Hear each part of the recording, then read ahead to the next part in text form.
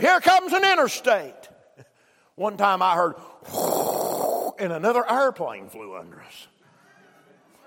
Whoa, that seemed a little close. Somebody call up there and tell the pilot. I might need to get up there and help him. That was a little close. You see all those things from way up yonder. Now think about, reckon what God sees.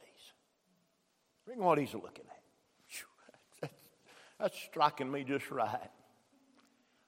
Well, I got thinking about a God that can see. You see, they make these little old trinket gods, and they got eyes, but they can't see nothing. That's why people like them. People like to have a God that can't see what they're doing. Or that they put something over him or turn him around when they're going to mess up. But you know what the Bible tells me in the book of Proverbs? The eyes of the Lord search to and fro, beholding the good and the evil. So God's a looking. God's a seeing. I wonder what He sees. Well, I started thinking about that a little bit, praying about it. And I can honestly say that this message I'm preaching came from heaven. Because I was at 36,000 feet when I outlined this, setting my tray table out. First of all, I began to think about how He sees our situation. Did you know when God sees this earth, I believe He sees a creation, something He created, but it's been ruined by sin. It's been ruined. You don't realize how good we've got it right here in western North Carolina. And I mean, we saw a lot of pretty places on our vacation, and we had a good time. But for the most part, the whole western end of this country is godless. There's no God. There's no churches. There's nothing like what we've got here.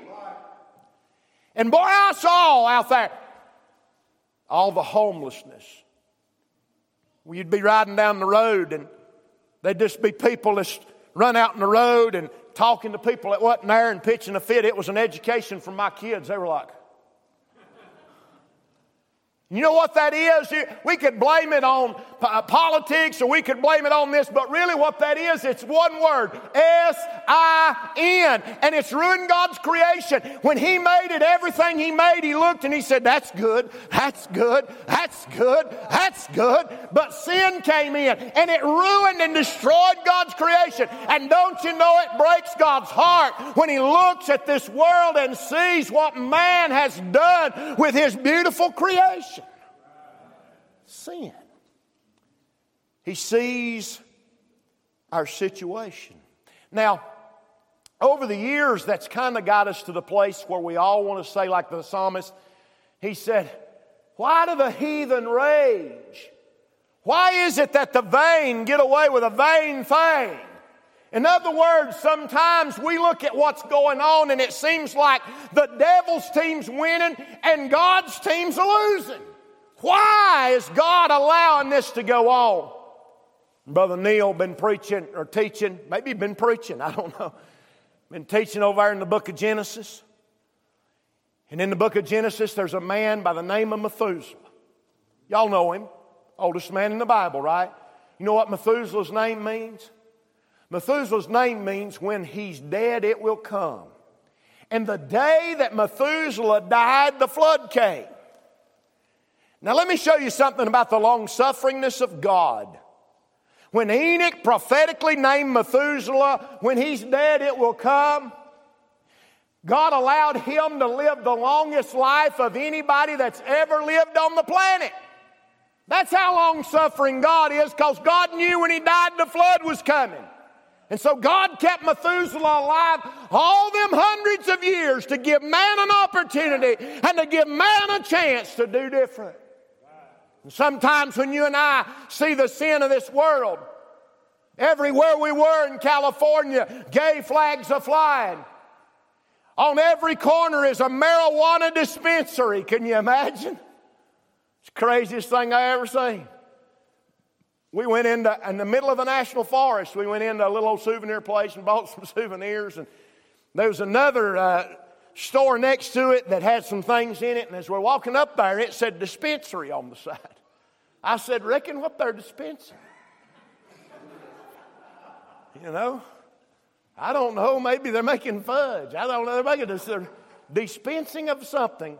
Just before we went in, I said, uh-oh, I bet this is a liquor. Sells liquor. Well, I was wrong. It wasn't no liquor selling joint. It was a marijuana selling joint. Joints, literally.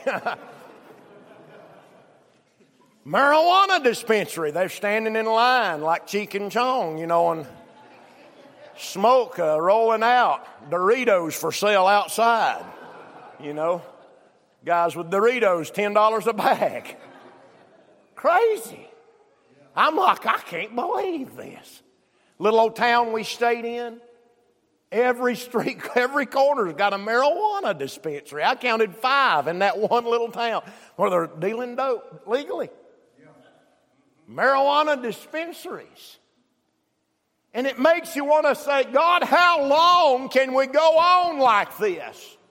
Now, just be honest. You've thought about that. I've thought it. I've looked at it and I've thought, bless goodness, if I was the Lord, I'd just kill every one of them. I'd wipe them all off the face of the earth. But aren't you glad this morning that we've got a God? He does see the ruination of mankind, but He's also long-suffering, not willing that any should perish, but that all should come to repentance. I'm glad to report to you we got a loving, long-suffering God.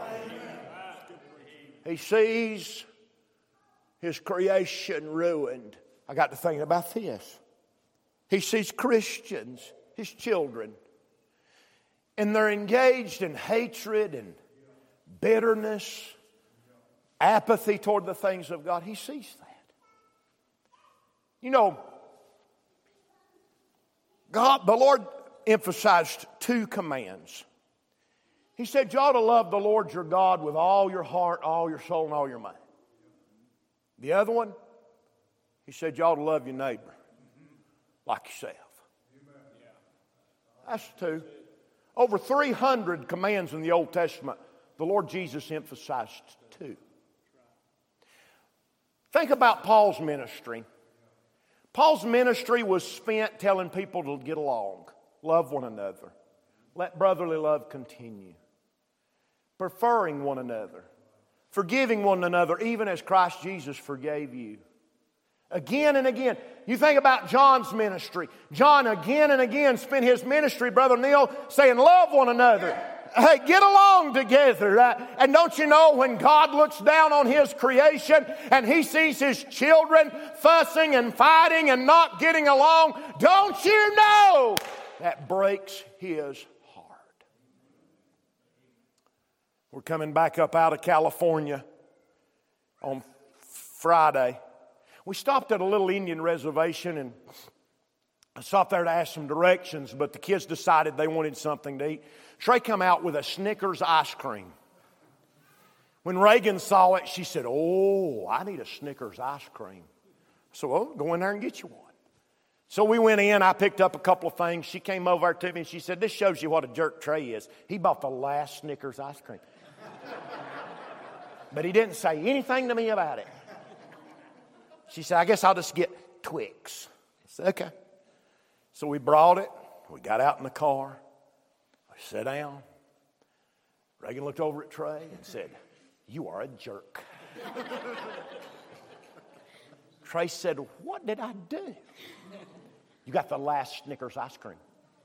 He said, it most certainly was not the last Snickers ice cream. She said, oh yeah, it was. I looked in the box. Box was empty. He said, you looked in the wrong cooler. There's another cooler in the back. Well, what ensued was a fight. And here's what happened. About 2 or 3 volleys into this sibling war, Mama Bear come out and she looked around. She said, you shut up! She said, you're not ruining my last day of vacation. And you know what they did? They went, and we rolled in silence. Don't you know that sometimes God looks down at us and wants to go, y'all shut up. Get along. Act like somebody. You're ruining it.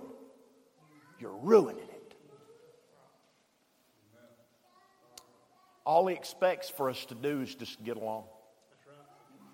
Now, over there in the Laodicean church, here's what he said.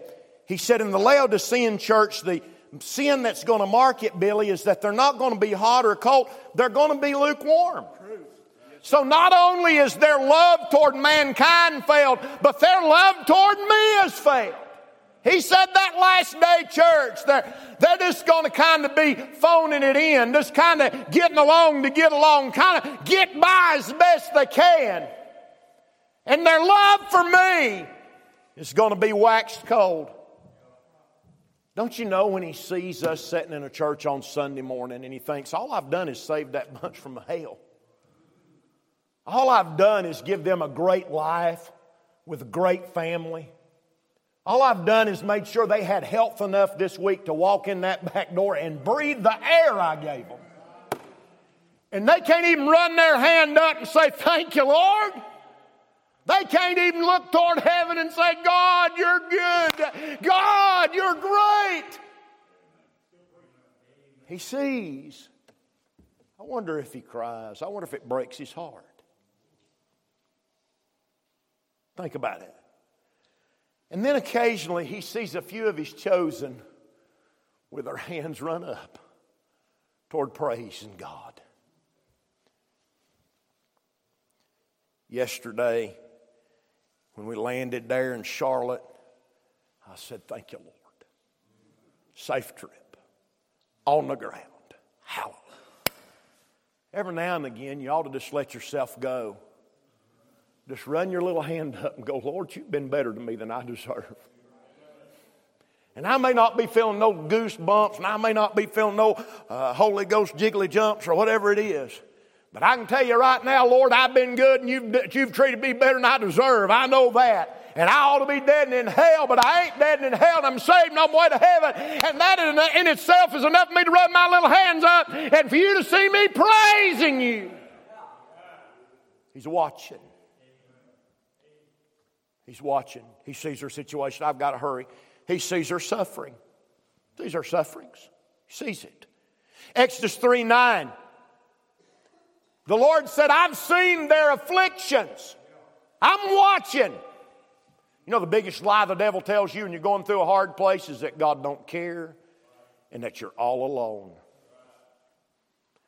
The devil loves to get people out on islands where they feel like nobody cares and they're all by themselves and there's nobody interested. But I'm going to tell you something, regardless of what it is you're facing, the Lord not only sees you, but what He wants to do is He wants to develop you and help you to have a better relationship with Him while you're facing it. I don't know what it is that you might be going through. I don't know what it is that you might be facing this morning, but I do know this. There's a God in heaven who sees and understands and knows what we're... Amen. That ought to be enough for everybody in here to shout the victory today, to know that we've got a God that sees what we're going through. He's not blind that He can't see. We've got a God that sees. Yeah. Sees our sufferings. Sees our sufferings. I don't want to spend much time there. Let me say this, I'm going to be done. What's God see? You know what He's really looking for? That's going to be strange. What I'm fixing to say is real strange. When God looks at His earth, you know what He's really looking for? He's looking for Himself.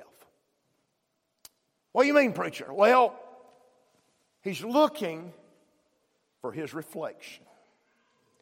That's right here, He's going to preach. In the tabernacle, over there in Exodus, when God set up the tabernacle, He laid it out, the book of Leviticus, He laid out the tabernacle as a pattern house, a place where God could temporarily dwell. Then when He sent Jesus to this earth, He laid Jesus out as the perfect house. But you know what God has chosen for His permanent house? We're His permanent house. And you know when God looks at this earth, what He wants to... You know what God, when He looks at this earth, you know what He wants to see? He wants to see His reflection. He wants to see His people acting like Him and living like Him and trying to serve Him. When He looks at this earth, He wants to see Himself. That's all God's looking for, is a reflection of Himself. You know what the church is likened to? The church is likened unto the moon. The moon, we all know and understand, has no light in it itself, but it reflects the light of the sun. And during the darkest of nights, the moon shines the brightest and reflects the sun, and it shines during the night. That's exactly what God expects out of Concord Baptist Church. Yancey County is a dark night. This whole world is a dark night. But there is a sun shining.